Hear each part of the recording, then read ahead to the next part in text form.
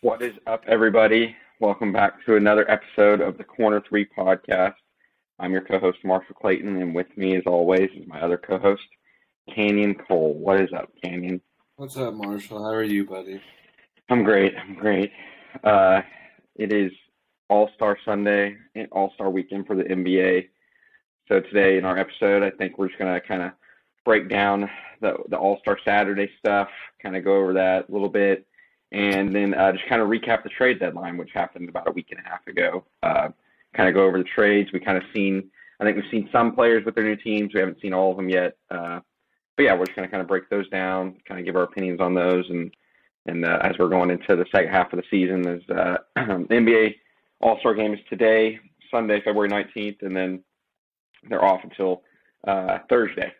So got a week off, and I think Luka, a lot of guys will be joining Mexico on the beaches this week. So nice little break for the second half part of the season. So, Kane, how did you enjoy All-Star Saturday night last night? I thought it was pretty good outside the whatever type of skills challenge they put out there. That thing was terrible. I don't know. Yeah. I don't know why they changed how they used to do it. I don't know why they just don't do the same thing where they just go up and down the floor. That was more fun to watch than what they did yesterday. Yeah, I did not catch that one live, and I wasn't disappointed. I don't think I missed out on much. I think the home team won, right? Utah Jazz. Their three guys. Even like I don't know how they made the teams. Like the Rucks did awful. Yeah, the Rucks with Paolo. And then you go. It's supposed to be a skills challenge. So usually it's like point guards and aggressively skilled players in the skills challenge, and you have Walker Kessler, Jordan Clarkson, and Colin Sexton for the Utah Jazz. I'm like, okay. Yeah, Walker Kessler holding that award, that was a little weird looking. I won't lie. And then the Antetokounmpos minus the most skilled Antetokounmpo. I don't understand. It's like they planned that last minute. Like, okay, we're just throwing these guys in here to get them some recognition. You know what everybody wants to see on All-Star Saturday? Thanasis and Alex Antetokounmpo. That's what I want to see. Yep. That's what we were waiting on. The Rising Stars Challenge the night before on Friday night. I watched all of that. I thoroughly enjoyed that. So the layout's a little bit different this year. I think this was the first time they did it. So they have like a little four teams. Yeah, four teams. And they play each play a semifinal to 40? First to score 40. And it was pretty cool. One team was out of all the G League guys. They played pretty well. They gave Josh Giddey's team a run for their money late, but Josh Giddey's team and some other guys, they came out on top. And then we had I'm blanking. Who was the other two teams? Alvarado, Jose Alvarado's team. Oh yeah, he was a lot of fun Friday night. They had him mic'd up. That was cool to see. So that happened on Friday night. And then the three-point contest and the dunk contest, of course, was last night. I was just telling Kanyen I didn't watch the three-point contest live. I had to rewatch that this morning. And I don't think I missed much. Damian Lillard winning that one with ease, which I guess that was probably maybe the most picked by most people. Yeah, it's funny that and like the NBA nowadays is so based off of being able to shoot the ball, how boring that the three-point contest was. It's sad because it's been my favorite part of the entire All-Star week in the last 5 years. It's the Aaron outdueled the dunk contest. Oh, without a doubt. Since the Aaron Gordon, Zach LaVine dunk contest, it's been my favorite part. But there's always been, like you brought up before we started recording, there's always been one of the Splash Brothers in there. Yeah, you can see somebody hit 12 in a row or something like that, and then I think now they're just starting to put people in, like, this is the most contestants they've had in it forever. When the list came out, I was like, good Lord, it's like half the NBA. I know. The first round took forever. And they all struggled outside of three. There's only one guy looked semi like that could beat Steph or Clay maybe in that competition, and that was in his first round, Tyrese Halliburton. Yeah. I honestly, going into it, I was like, this guy's stroke, his release is so weird. I don't know what it's going to look like, but he got off to a strong start. See, I picked him. Remember we texted Yeah, before, and I picked him just because his shot requires like zero effort. He just sits it on his yeah, shoulder and flips it. But then, on the offset of that, we talked about Dame, and Dame's shot he shoots from his chest, so it also requires no effort. But it's no fun to pick Dame because Dame's yeah, probably going to win. So you always try to want to go with somebody that hasn't done it before. And you know me, everybody that listens to the podcast knows me. I love me some Tyrese Halliburton. yeah. That was your pick to win it. My pick was Jason Tatum.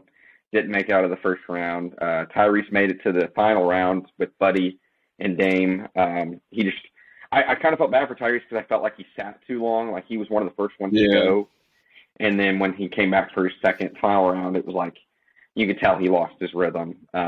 He was Dame got the to go Dame basically got to go back to back, so that kind of helped him out a lot, I think.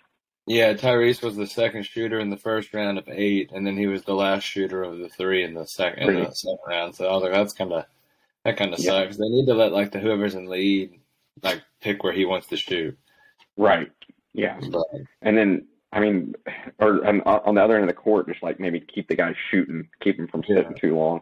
yeah, But it was a good little final round. Buddy and Tyrese, they didn't really have the greatest. They had better first rounds than second rounds. Then Dame, he kind of just did enough what he had to do. Him hitting the most impressive part was him hitting those starry balls, the 35-foot threes. yeah. That he was hitting those like nonchalantly, like just like he does in game. So that was pretty cool. Yeah, But it almost just looked normal for him. Did you see that play he had a couple nights ago where he crossed half court and was just standing still? Like yeah, no movement, no momentum. He just stood still and then he was like, a foot across the half court line. yeah, I mean and that just was and from like the corner, it wasn't even straight on. It was like yeah. on the sideline, and he just kind of like stood there, and no one came out on him, and he was like, "All right," and I was like, "My, It was so. It made my heart sink. I was like, "What is he doing?" And then he just swished it. But yeah, yeah, because the shot clock wasn't even running down. It was like I think he saw like yeah." 13 or 14 seconds left of the shot They clock. had just got the ball. Yeah, that was so wild. It's wild how easy they make it look. Um, and then in the dunk contest, that I think this dunk contest, I was like, okay, this was pretty good because the last couple years they flopped for sure. Yeah, Matt McClung, the G League, newly Philadelphia 76er. I don't know how much he's going to play. Yeah. And I think I can't help it. He does benefit from just being short and white. Like, people are just even more enamored of what he does, too. well, But he's wild. I just think it's easier to like for if you can jump, if you can dunk and you go in the dunk contest, it's a lot easier for you to do the crazy stuff. Like Yeah. Jericho Sims, for instance, is 7 foot tall, so for Jericho Sims to even just do an East Bay and go between the legs is an Yeah. incredible effort because he's got to bring up his giant legs and go. That's what like when I was watching it, I was like, it's Mac McClung and then a bunch of 6'8" or taller black dudes, and they're doing good dunks, but I'm also like Mac McClung has so much more time in the air to like Right.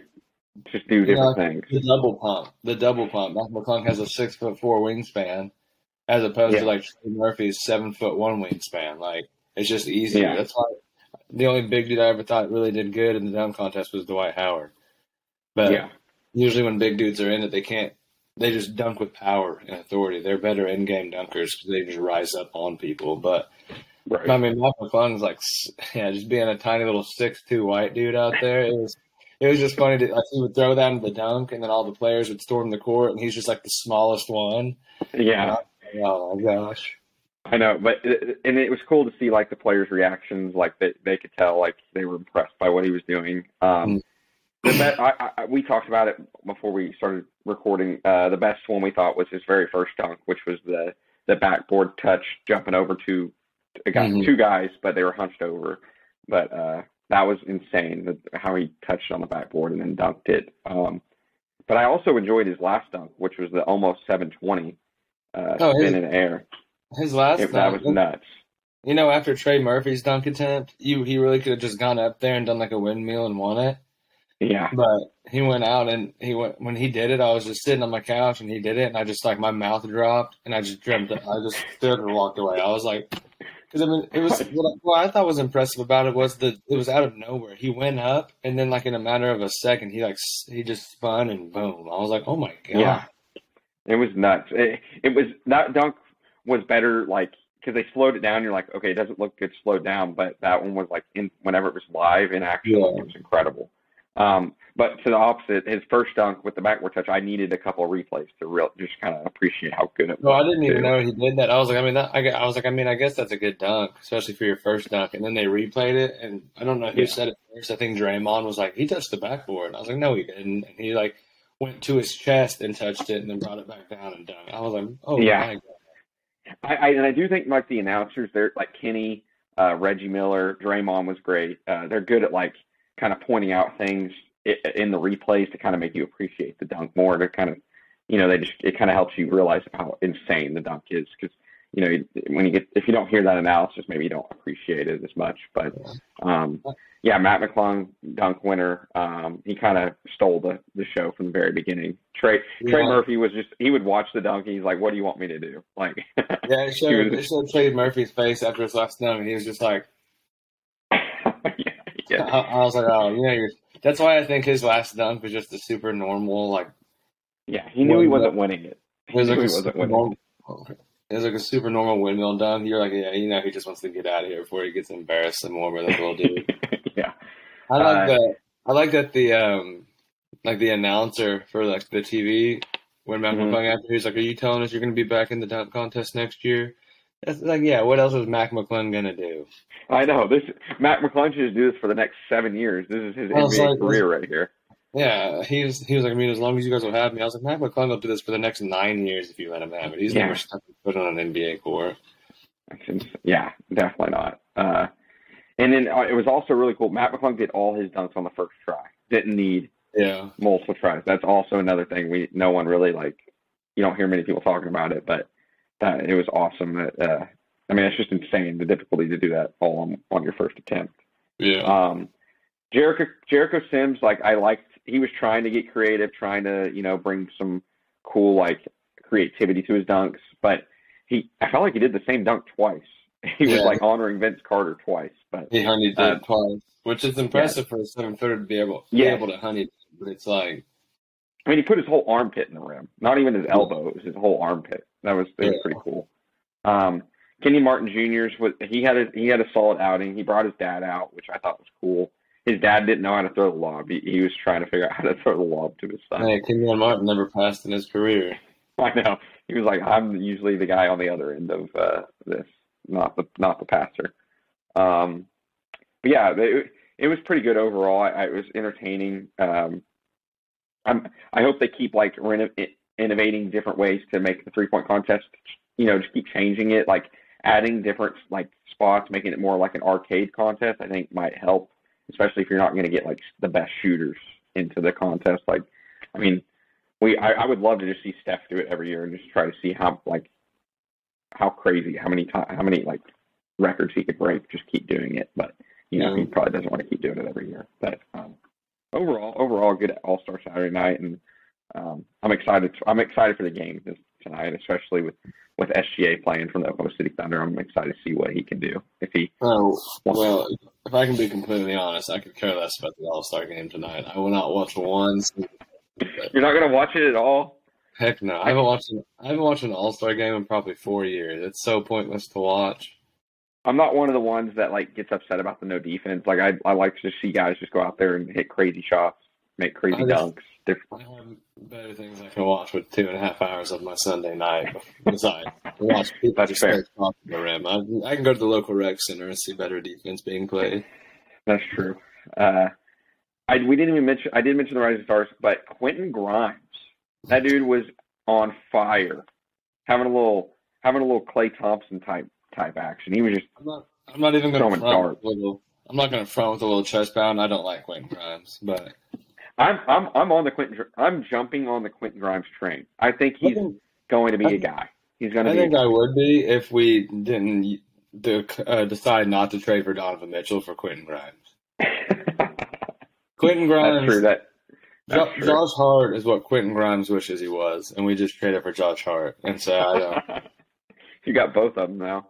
But when we could have had the guy who scored 70 points this year. But, whatever. Yeah. Live and you learn. That kind of still stings a little bit. But yeah, so we've got the All-Star game tonight.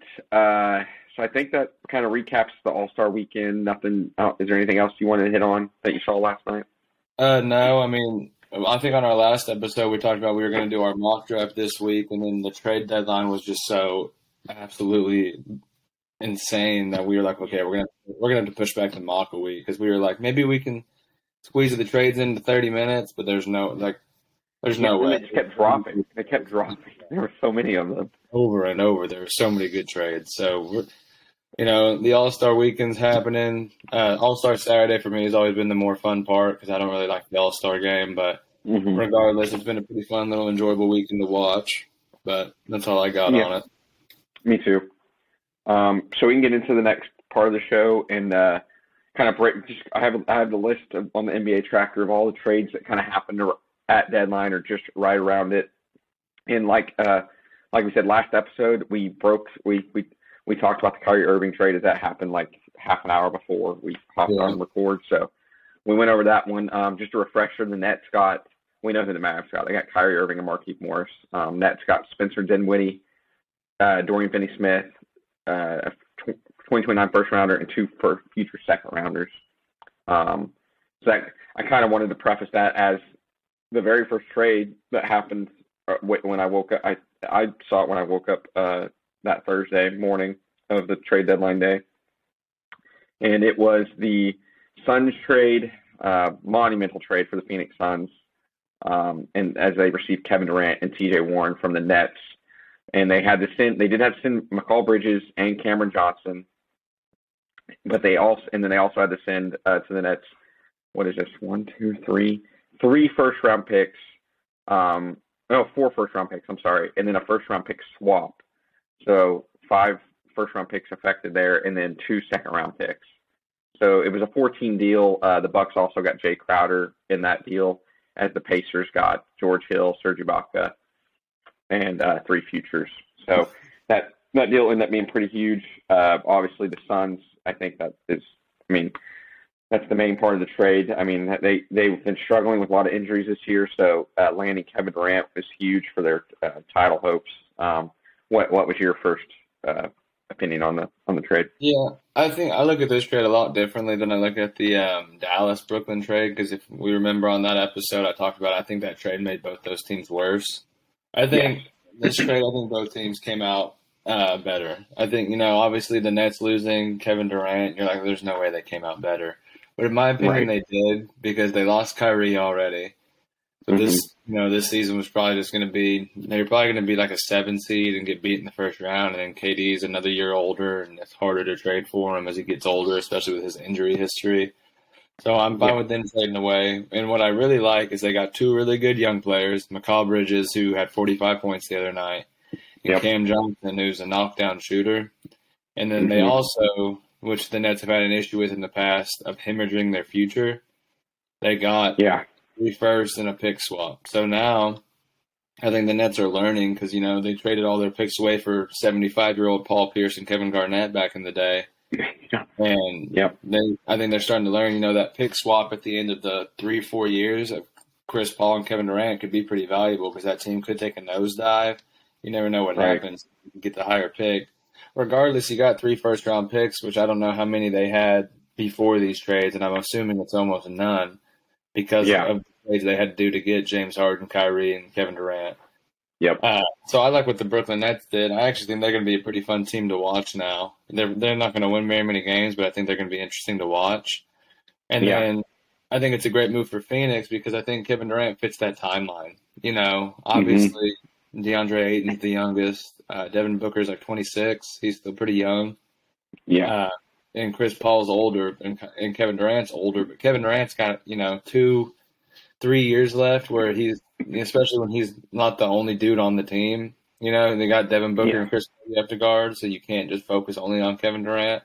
He's got 2 or 3 good years left there, and then adding him to the roster takes all that pressure off of Chris Paul to have to be what he was in OKC or in the year Phoenix made the finals. He doesn't have to be that guy anymore. He can be a 12-10 guy, which I think at this point in Chris Paul's career is exactly what he is.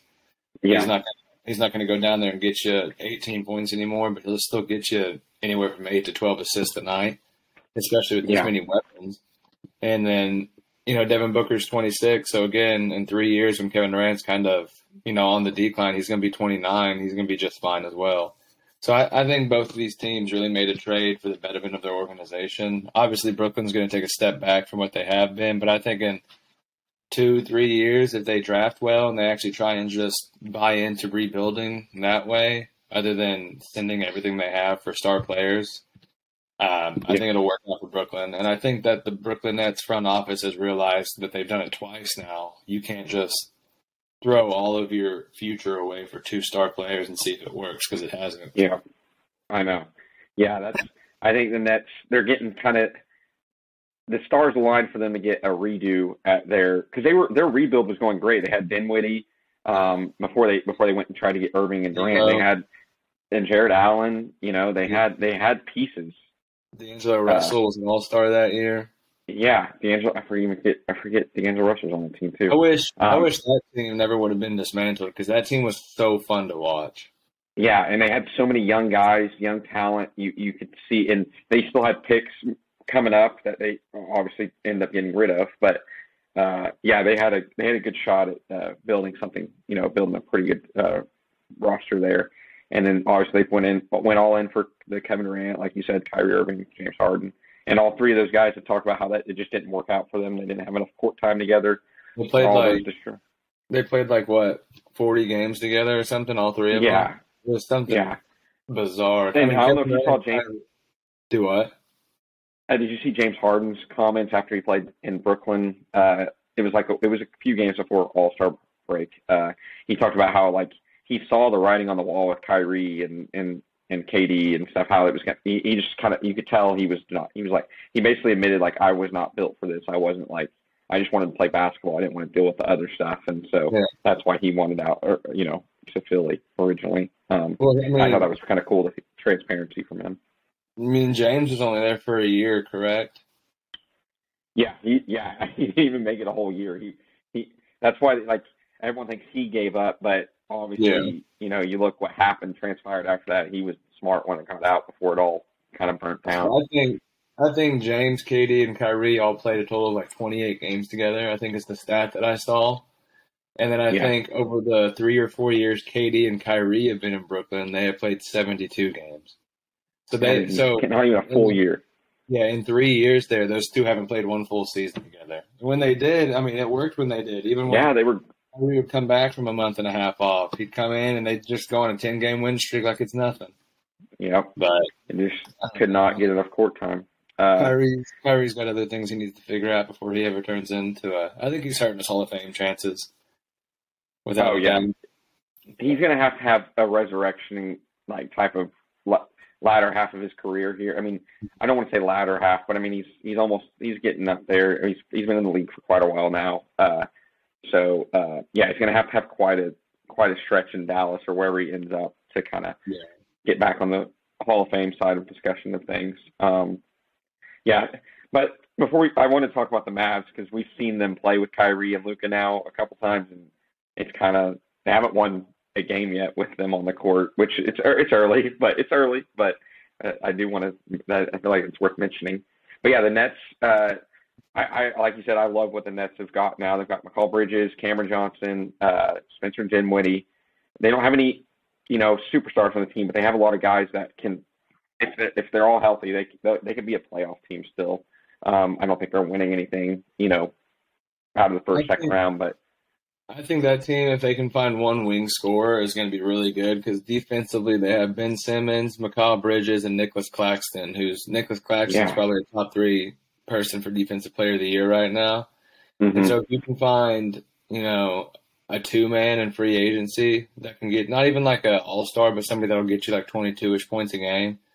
I think, and this won't happen obviously because he just signed his extension, but just putting a Jordan Poole and an Anthony Simons on this team to get you 24 points a game, I think would be phenomenal. So if they can just find a wing scorer in free agency, because there's not a whole lot of them in this draft coming up, at least not for a couple of years. So if they can find somebody like that, I really like what Brooklyn's put together. But we'll see what they can do.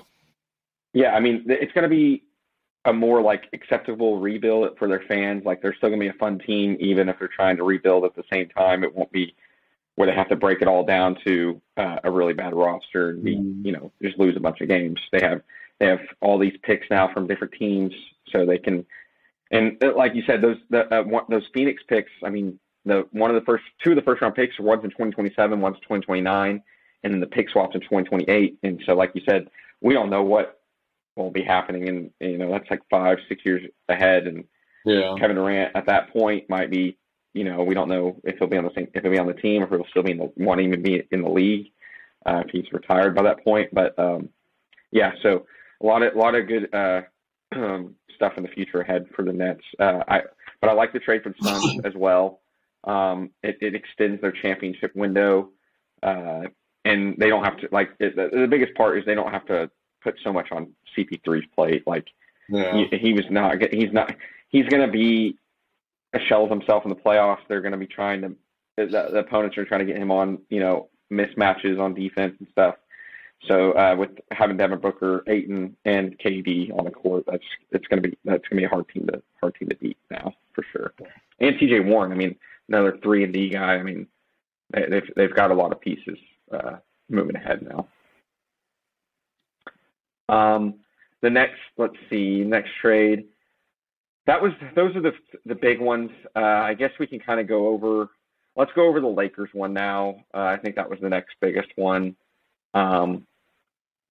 Lakers clown organization, man. The way they've, I'm a Russell Westbrook fan, so I have my I just thought how they did all that was so garbage. But Lakers got D'Angelo Russell, Malik Beasley, and Jared Vanderbilt. And they gave up Russell Westbrook and their 2027 first-round pick and their 2024, or they'll have his pick swap with the Wolves for the 2024 second-round pick. So essentially, they just gave up the first-round pick. They were wanting to get rid of Russ, and they did. So it wasn't, and then I think they got a great return. I felt like on paper, this was a great trade for the Lakers for sure. Yeah. I don't know. I don't really know the direction the Lakers want to go right now. Yeah. That team's roster just from if you look at it visually, even not watching the players play, just looking at it is awful. Mm-hmm. Yeah. All the years LeBron James has been the best player in the league and been been LeBron James. His rosters have had him, one other good player, and then a bunch of just knockdowns. And this roster has 38-year-old him. Can't move without getting injured Anthony Davis. And then their best shooter is Austin Reeves. And that's just, it's weird because you think they could at least find, I don't understand why they cut Matt Ryan, and I get that, he can't stand out there and guard or anything in the NBA. But good Lord, no one on that team can shoot the ball. So you got Anthony Davis and LeBron James, and at that point they had Patrick Beverley. So it's you almost, have to put Matt Ryan or somebody of that caliber out there and just see if they can stretch the floor a little bit, because you can play a 2-3 zone on this Lakers team and probably beat them by 20. None of them can shoot the ball. Yeah. It's abysmal. It's definitely going to be an issue in the playoffs. They're going to be teams are going to be able to shrink the floor, crowd the paint, because they still don't have any knockdown shooters. I think D'Angelo Russell can be a really interesting piece for them, and Rui Hachimura, who they got from the Wizards a few weeks ago. I think he could be a solid piece. But I still don't see how this trade didn't move the needle for me for the Lakers. I think this trade kind of solidifies, okay, they can win enough games to get into the play-in, get into the playoffs, but I don't think it's taking them anywhere. And they still had to give up that 2027 first round pick, which the front office was wanting to avoid that at all costs, because they were so stingy on that for so long, and all the options they could have traded Russell and that pick for, and then they could have had Miles Turner and Buddy Hield. I feel like that would have made this team. That would have made this team a top 5 seed. Move AD to the 4, Miles Turner who shoots 38% from 3 and blocks 2.5 shots a game at the 5. LeBron at the 3, the person who's made the most threes in the NBA in the last 3 years at the 2. And then, Yeah. I mean, or you put LeBron at the 1, Buddy Hield there, and then whoever at your 3. Like, that would have made this team so much better. It's insane. And then they hold on to it, and they get Malik Beasley.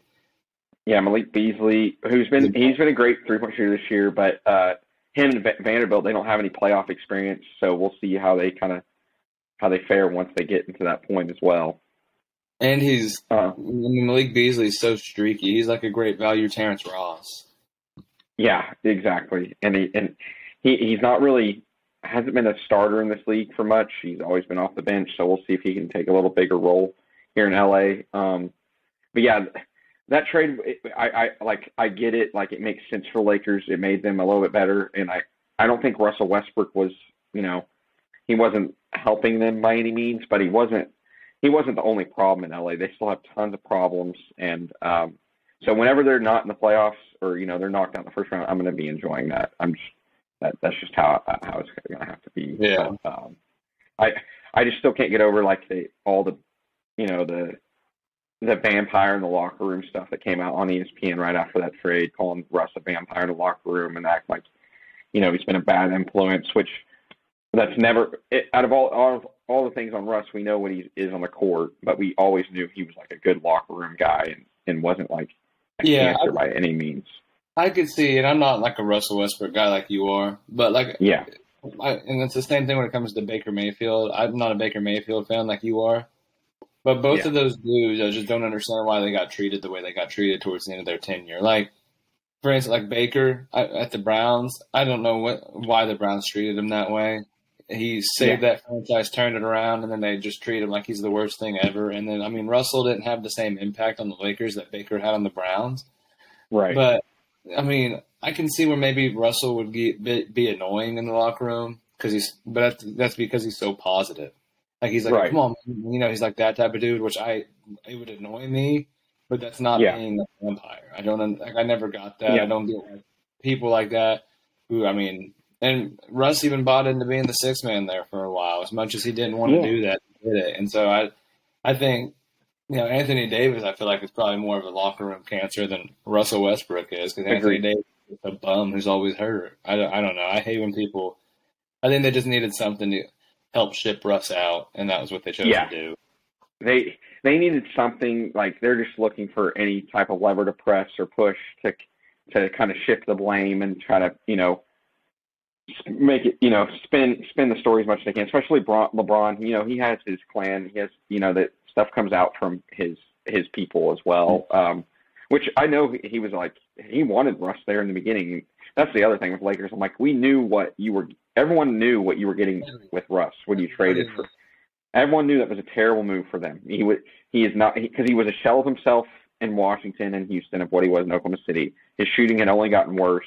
Turnover rate had gotten worse. Like, he just hasn't been good in this latter half of his career, just because the athleticism is dwindling. But for them to then just trash him and act like he was blame him for everything, it's just crazy, because they knew what type of player he was going to be. Even like prime Russell Westbrook and LeBron James would be terrible on the same team. Yeah, I know. It never really worked. Like, I never understood why you would put that type of skill set. It's literally LeBron James light. Like, it's like the same exact skill set, except Russell's a little bit more selfish than LeBron ever was. And so I don't understand why even prime Westbrook next to LeBron James would work. I don't understand that. But no. So we'll see. The Lakers are still outside the playoff picture heading into the second half of the season, so we'll see how much it actually helps them. In that trade, I also forgot to mention the Jazz got Russell, who they've already bought out, and he's going to be. Where do you think he's going to end up? By the way, where do you think? I've seen a lot about the Clippers. That's where I've seen a lot of.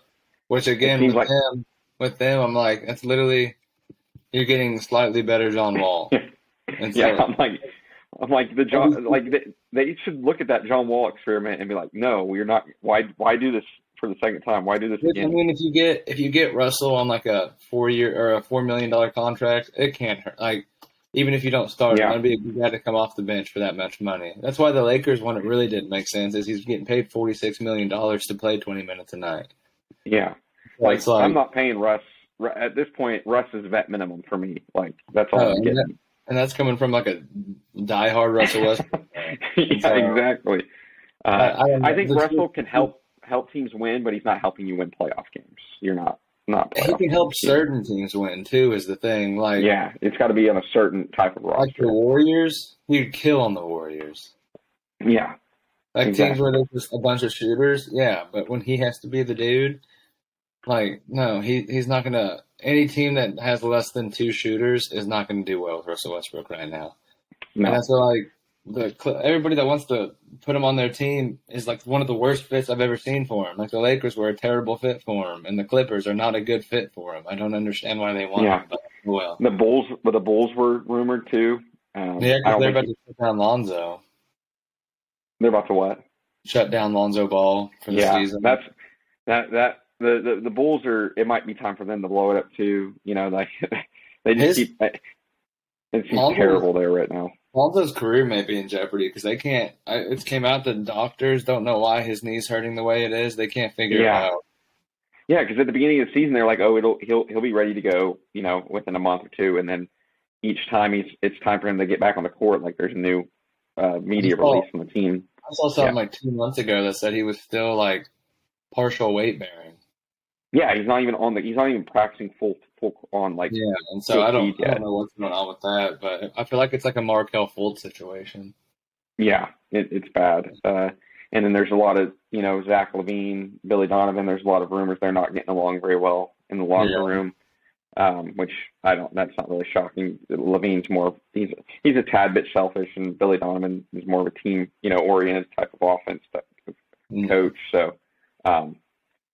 But yeah, then in this trade, the 3-team trade with Russell Westbrook, Timberwolves, I liked what they did. They got a couple second-round picks and also got Mike Conley and Nickeil Alexander-Walker. I think Mike Conley is a huge – it's not like a great – it's not like a big ad on the court-wise, but I think he'll be a huge locker room help that deals with locker room with Anthony Edwards and Rudy Gobert. I think he can kind of mellow out some that, he's be a vet in the locker room type of guy for them.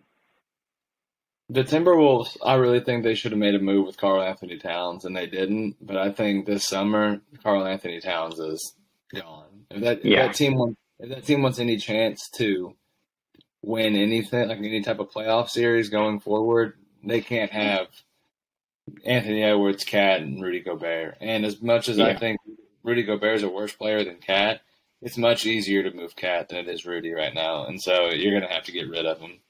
Yeah, and they hedged their whole franchise on that Rudy Gobert trade. So it's not, you can't just give up on Rudy Gobert. Why would you trade 5 or they traded like 6, didn't they? 6 first round picks for a man who unguarded cannot make 6 out of 10 shots.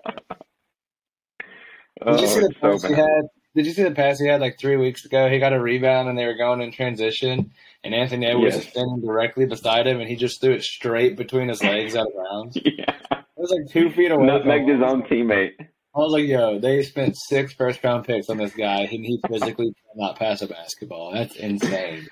And the Wolves, I think the only silver lining they can take out of it is they've played a lot better with Cat out of the lineup with injury. Yeah. And so there's some hope there, like, okay, we can build around these two. Even though we probably made a mistake trading for Gobert, we can still build around it's an issue when you're playing better with Cat on the bench and Kyle Anderson starting than vice versa. My man Kyle Anderson, he's a dog. He finds a way to stick around and produce wherever he's at. I love watching him play because he plays at negative miles per hour. He does, and it's insane that it works in the league that is as athletic and fast as it is. So those are those 2 trades. Those were the 2 biggest trades outside of the Kyrie trade in the trade deadline. Oh no, I think you're missing a pretty big one. Am I missing the Josh Hart trade? Is that what you're referring to? Yeah. Let me get up to it. Where is that? Oh, here it is. Yes, this trade made no sense for me for the Charlotte Hornets. What are the Charlotte Hornets are just awful at everything they do. This is a 14 transaction with the 76ers, Hornets, Blazers, and Knicks.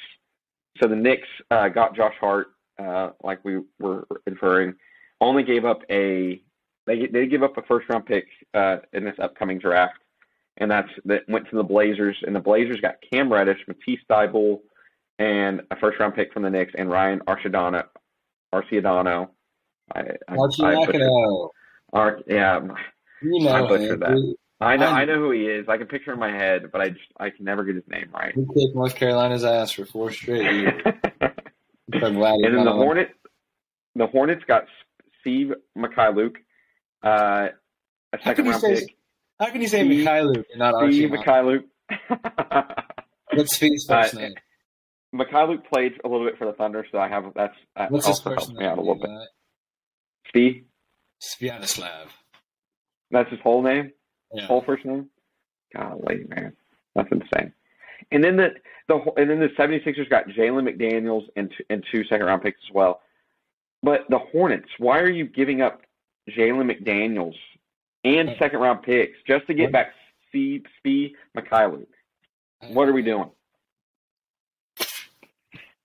The Hornets, I don't even know why the Hornets were involved in this trade. I think they were just like, why are you doing anybody favors? Because no one's done you favors in the past, so why are you helping? And Jalen McDaniels, I mean, he's young. He's still got McDaniels is going to be good, just like his brother. He's going to be good for the Sixers, especially because think about it. Was PJ Tucker still on the Sixers? Yep, yeah, he's still there. I can't remember. That dude's been on every team in the last 5 years. Yeah, but when he's done, I mean, Jalen McDaniels is a heck of a defender, and you put him out there, put him next to Tobias Harris and Joel Embiid, and he can pick up the perimeter defense that Tobias Harris no longer has. Yeah. I like that for the Sixers. I think that's a good trade for them. I don't know why the Hornets were like, yep, give us Steve Mikhailuk. I don't understand that. I don't know. And the fact that they also threw a second-round pick in for that. Yeah. Like, that not only did you give up Jalen McDaniels, you also gave up a pick. Yeah, why would you would never even trade a second-round pick for Steve Mikhailuk straight up. Why would you trade also a young player with potential? But anyway. Ridiculous. The big part of that I want to talk about is the Knicks and the Blazers part of it. Yeah. I tweeted, and I don't know if you saw it, but I tweeted, and I was like, I don't have an issue with this tweet or with this trade. I think it's incredibly redundant because, like I told you before, I think Josh Hart is what Quentin Grimes' ceiling is. I really do. People think Quentin Grimes is going to be like an all-star and all this, and I'm like, no, he's not. Watch him play basketball. He's going to be a good player, but he's going to be Josh Hart potentially at his ceiling. Maybe slightly better, but like 14 points a game maybe. Josh Hart. And that's why I just didn't understand. I'm happy for Cam Reddish. I wish the Knicks would have played him. If you remember, I went on a giant spiel at the beginning of the year where he needed to be our 6th or 7th man, and I firmly still believe that. I don't understand why he fell out of the now starting in Portland. Yeah, and playing well. When he started for us, he played really well. I think he would have been a really good, because he can play the 3 and the 4. That's the perfect guy to play RJ's minutes off the court and Julius's minutes off the court. But Tibbs took something personal and kept Cam Reddish on the bench for 25 straight games. So I'm happy Cam Reddish got out of the situation. I think it was kind of a redundant trade because my biggest fear now is that Emmanuel quickly loses minutes. Because you got Josh Hart again, who's going to play probably over him because he's a veteran, and we have Tom Thibodeau as a head coach. But I just hope that the development of Emmanuel quickly doesn't stall because in 2 years, or I think after this season, we only have him for 1 more year on his rookie contract. I don't think he's going to want to come back to an organization that made him play off the bench all 4 of his years when all 29 teams in the NBA, or is it 32 teams? 30 teams. 32 is NFL, yeah. So all 29 other teams in the NBA can sit there and look at him and be like, well, that dude's a starter. And then Tom Thibodeau's like, no. He's a bench scorer. I mean, we'll see. I don't have an issue with it. I think both teams stayed about. I think Portland probably got a little bit better. I really like Cam Reddish. Yeah. And I mean, putting a 6'8" shooter out there next to Jeremy Grant and Damian Lillard and Anthony Simons helps them tremendously. So I like that. I fear for Emmanuel Quickly's development. Yeah. The Trailblazers also got Matisse Thybulle from the 76ers in this trade, which Thybulle's he's been unplayable for the Sixers just because that roster just doesn't have enough shooters for him to be on the court. He Yeah, can't shoot. Nobody. He gets Andre Robertson treatment. They just leave him in the corner, and nobody even pays attention to him. But in Portland, on Portland's roster, he can maybe have a little, fresh start here in Portland. They have enough shooters where he could be a little like guy they could bring off as a slasher. Yeah, and play some really hard nosed defense for them on the other end. I love Matisse Thybulle, and I think he. I haven't given up on him yet. I think he can figure it out still. He's an the shot's just got to get better. Yeah, he's insane. For the Knicks, for me, I liked the trade. I do get the quickly part, but when I just feel like the Knicks are doing a good job of buying into that hard nosed grit and grind type of team. Because now you have Brunson, R.J. Barrett, Randall, Josh Hart, and Quentin Grimes. And I mean, if you finish those five on the court in a playoff game, like that team's getting after it on defense and also hitting shots on the other end. Don't forget Isaiah Hartenstein. Oh yeah, I can't forget the big man. I agree with where you're coming from on that aspect. And I mean, I think the first game Josh Hart played with the Knicks, he had like 28 points. He's looked better in New York than he ever did in Portland, too. I looked at the box score and I was like, okay. Yeah.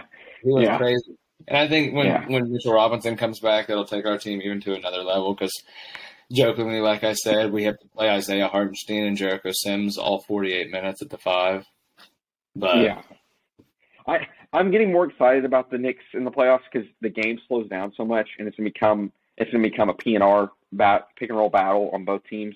And Brunson is just going to – I mean, if Brunson's hitting shots, mid-range, three-pointers, like, they're going to be hard to beat, especially with Randall, being able to take over in certain parts of the game. I think whoever we draw in the playoffs, we're taking to 7, like, regardless. I think it's going to be a 7-game series, and the team we're playing is going to hate their lives the whole time because they're just – everything that New York does is so ugly. Like, nothing we do looks good. It just works, so it's just frustrating. But I like their chances to push a 7-game series in the first round and potentially make it out of the first round, depending on who our matchup is. For sure. So yeah, that's that trade.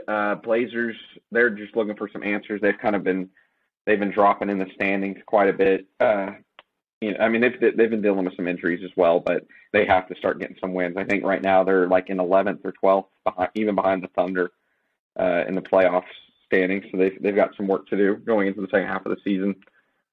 Let's see, what else? Is there any other trades off the top of your head you wanna hit on? I have two more I see. The Noah Vonleh trade that you brought up is pretty interesting. Yeah. Noah Vonleh to the Spurs for a conditional second-round pick and cash. They had to pay cash to get into the Spurs. Don't sleep on my man Noah Vonleh, all right? He was good for the Knicks for like a year and a half. He played pretty solid.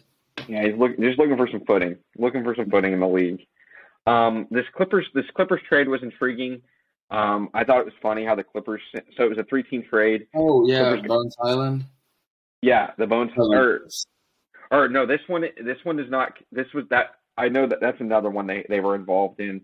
This one is the Eric Gordon. Clippers got Eric Gordon and 3 future second-round picks as they gave up John Wall, and Luke Kennard. Luke Kennard went to the Grizzlies, and the Rockets got John Wall back. And poor John Wall, man. Poor John Wall. Just a couple weeks ago, his podcast come out where he's just absolutely just pooping on the Houston Rockets organization, and now he's back there. So that was probably a little awkward for him. He's obviously going to get bought out. I think John Wall's career's over. I think his NBA career's over. That's a really sad career because it's like, he was so fun to watch. Those Wizards teams. So many All-Star years, like just dominating. They were so fun to watch. They had some of the most unfortunate injuries you could ever think of. Yeah. And, I agree with you. Unless there's somebody out there that has like a young point guard that wants some tutelage. Like, yeah. I don't know, like going into Indiana and making him a backup to Tyrese or I'm trying to think of young point guards that need some because John Wall, no one's ever said he was a bad teammate either. I mean, there was that tweet that came out a while where they said John Wall was a bad teammate. Marcin Gortat was like, "You're an idiot. He's the only reason I had an NBA career." Yeah. And so I don't think John Wall's a bad teammate, and I think at this point he understands his limitations. Like somewhere where there's a young point guard that needs some tutelage, I think he can go to. What if the Pacers signed him on a vet minimum after he's bought out? He might not even play because TJ McConnell's a really good backup. Right, but he could just be a good. It's a good, Tyrese is kind of a laid back type of dude, and John Wall's an in your face type of guy. So it might be good to change up Tyrese's mentality and stuff like that. I think he still serves a purpose more than some of these other guards you could sign. So I can see him getting on a roster. But as far as playing and contributing, I think he's done. Yeah. So that was that trade. Eric Gordon to the Clippers. The Clippers were kind of weird this trade deadline. I don't think they made any moves that made them, tons better. But I think they made some moves that helped them for sure. Luke Kennard hasn't been playing well, so they finally moved on from him. I think the Bones Highland trade, I don't know who was involved in that. I remember I have that one right here. Bones Highland, what is it? So Nuggets got Thomas. It was a 14 trade. Nuggets got Thomas Bryant from the Lakers. Lakers got Mo Bamba, Devon Reed, and a second-round pick. Magic got Patrick Beverly and a couple second-round picks, and then Clippers got Bones Highland. So I really, really like Bones Highland there because they have no shooting and they have no point guard. And I think Bones Highland is so slept on as a basketball player. And he just, he was behind Jamal Murray and he's small, so you can't play them at the same time. But if like PG is playing your 2 and Kawhi is playing your 3, you can have Bones Highland out there for 48 minutes. Absolutely. He's an absolute bucket getter. So I really like when that trade happened. I was actually like really excited about that because I want to see Bones Highland get a chance. And I do too. I think, being the 3rd, 4th option in that starting lineup for the Clippers, I think he could really do some damage. So that's something to watch out for. And then now you have Eric Gordon also on that team. So you could run a lineup of Bones Highland, Eric Gordon, Paul Pierce, Kawhi, and Ivica Zubac. Wait, Paul Pierce? Paul George, my bad. Paul George, Kawhi Leonard, and Ivica Zubac.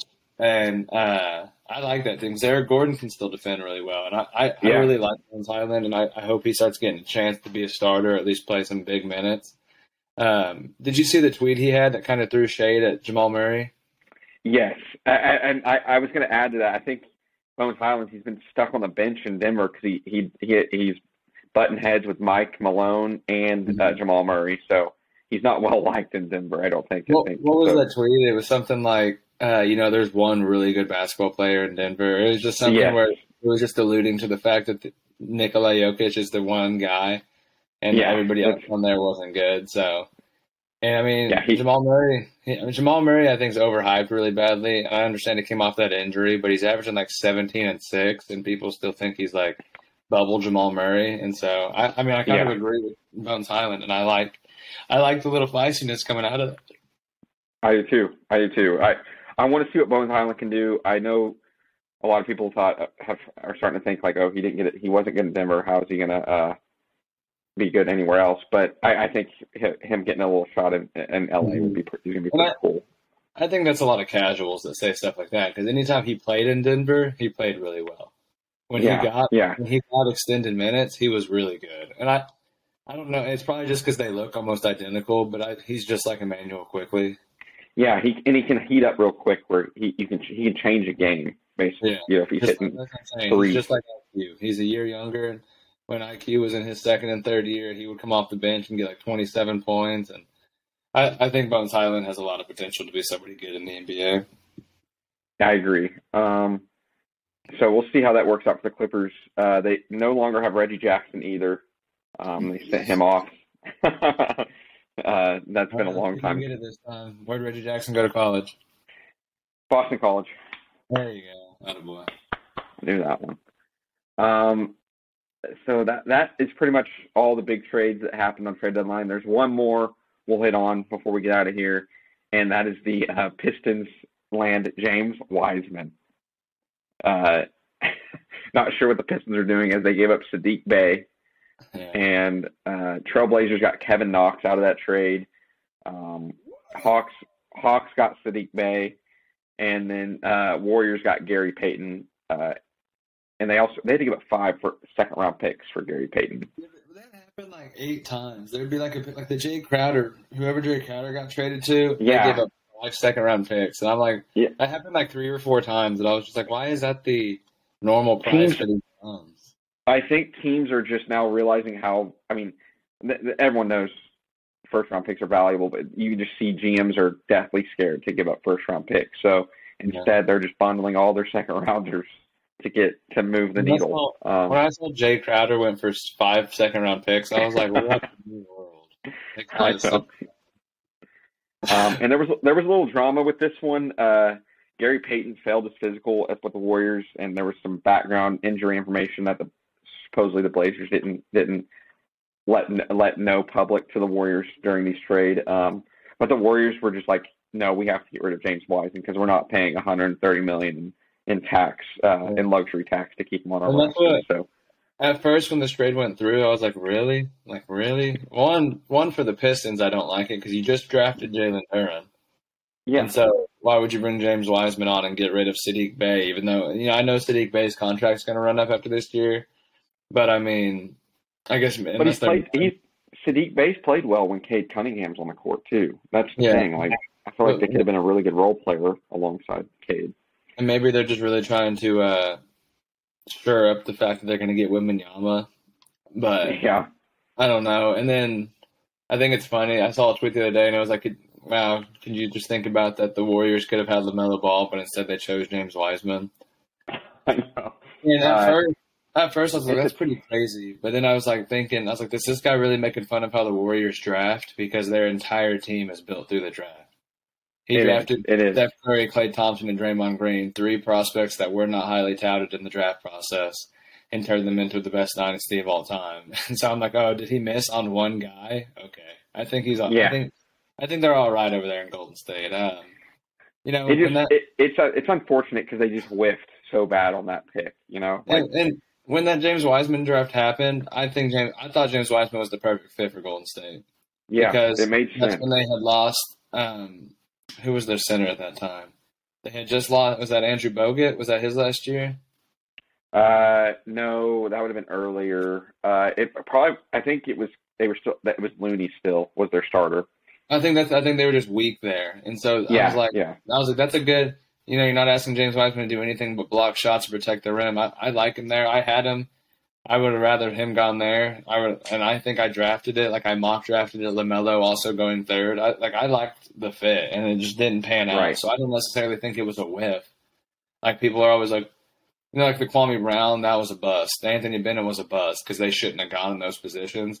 But there wasn't more than like probably 90% of the mock drafts out there had Wiseman in the top 3. His potential is 7 foot and moves the way he does. And I mean, he's still like 21 years old or 20 years old. So he still has time to figure it out. He was like 17 when he got drafted. He was still a kid.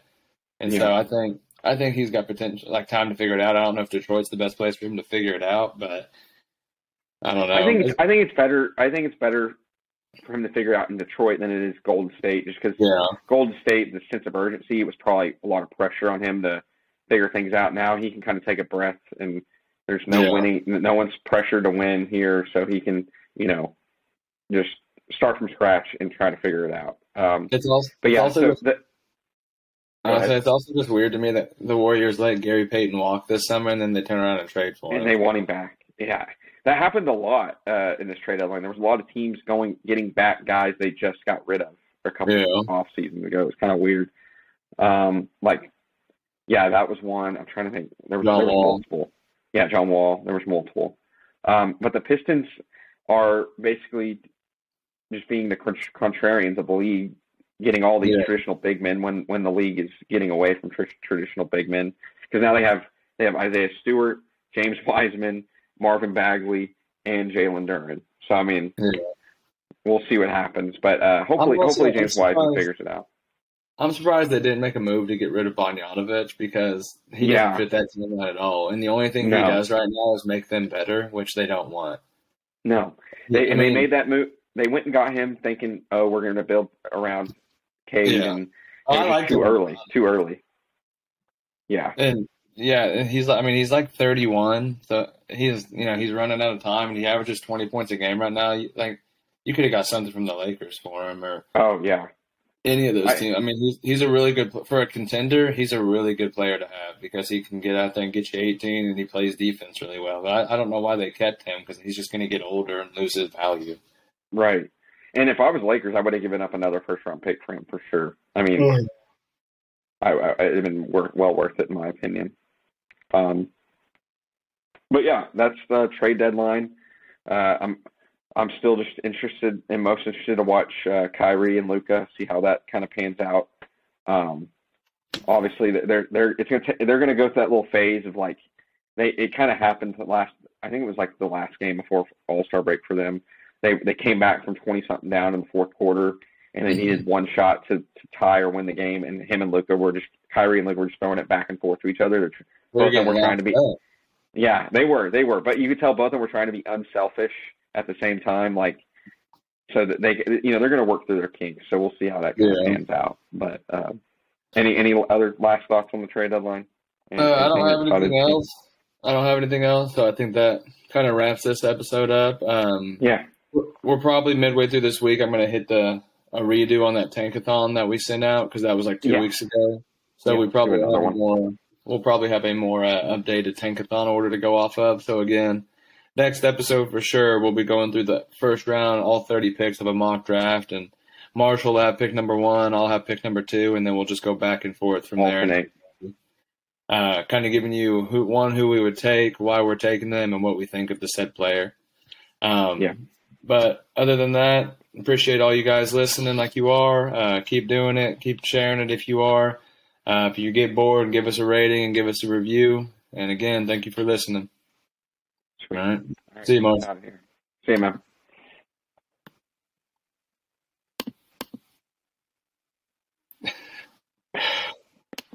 All right, for all those people that are still listening, that is my attempt to play our outro music, which we have had an incredible issue with as of late. It didn't start at the beginning of this episode, so we had to start over. And for some reason, it's hit or miss every single week. It won't play. So let's see if it plays right here. Ready? All right, let's see. There we go.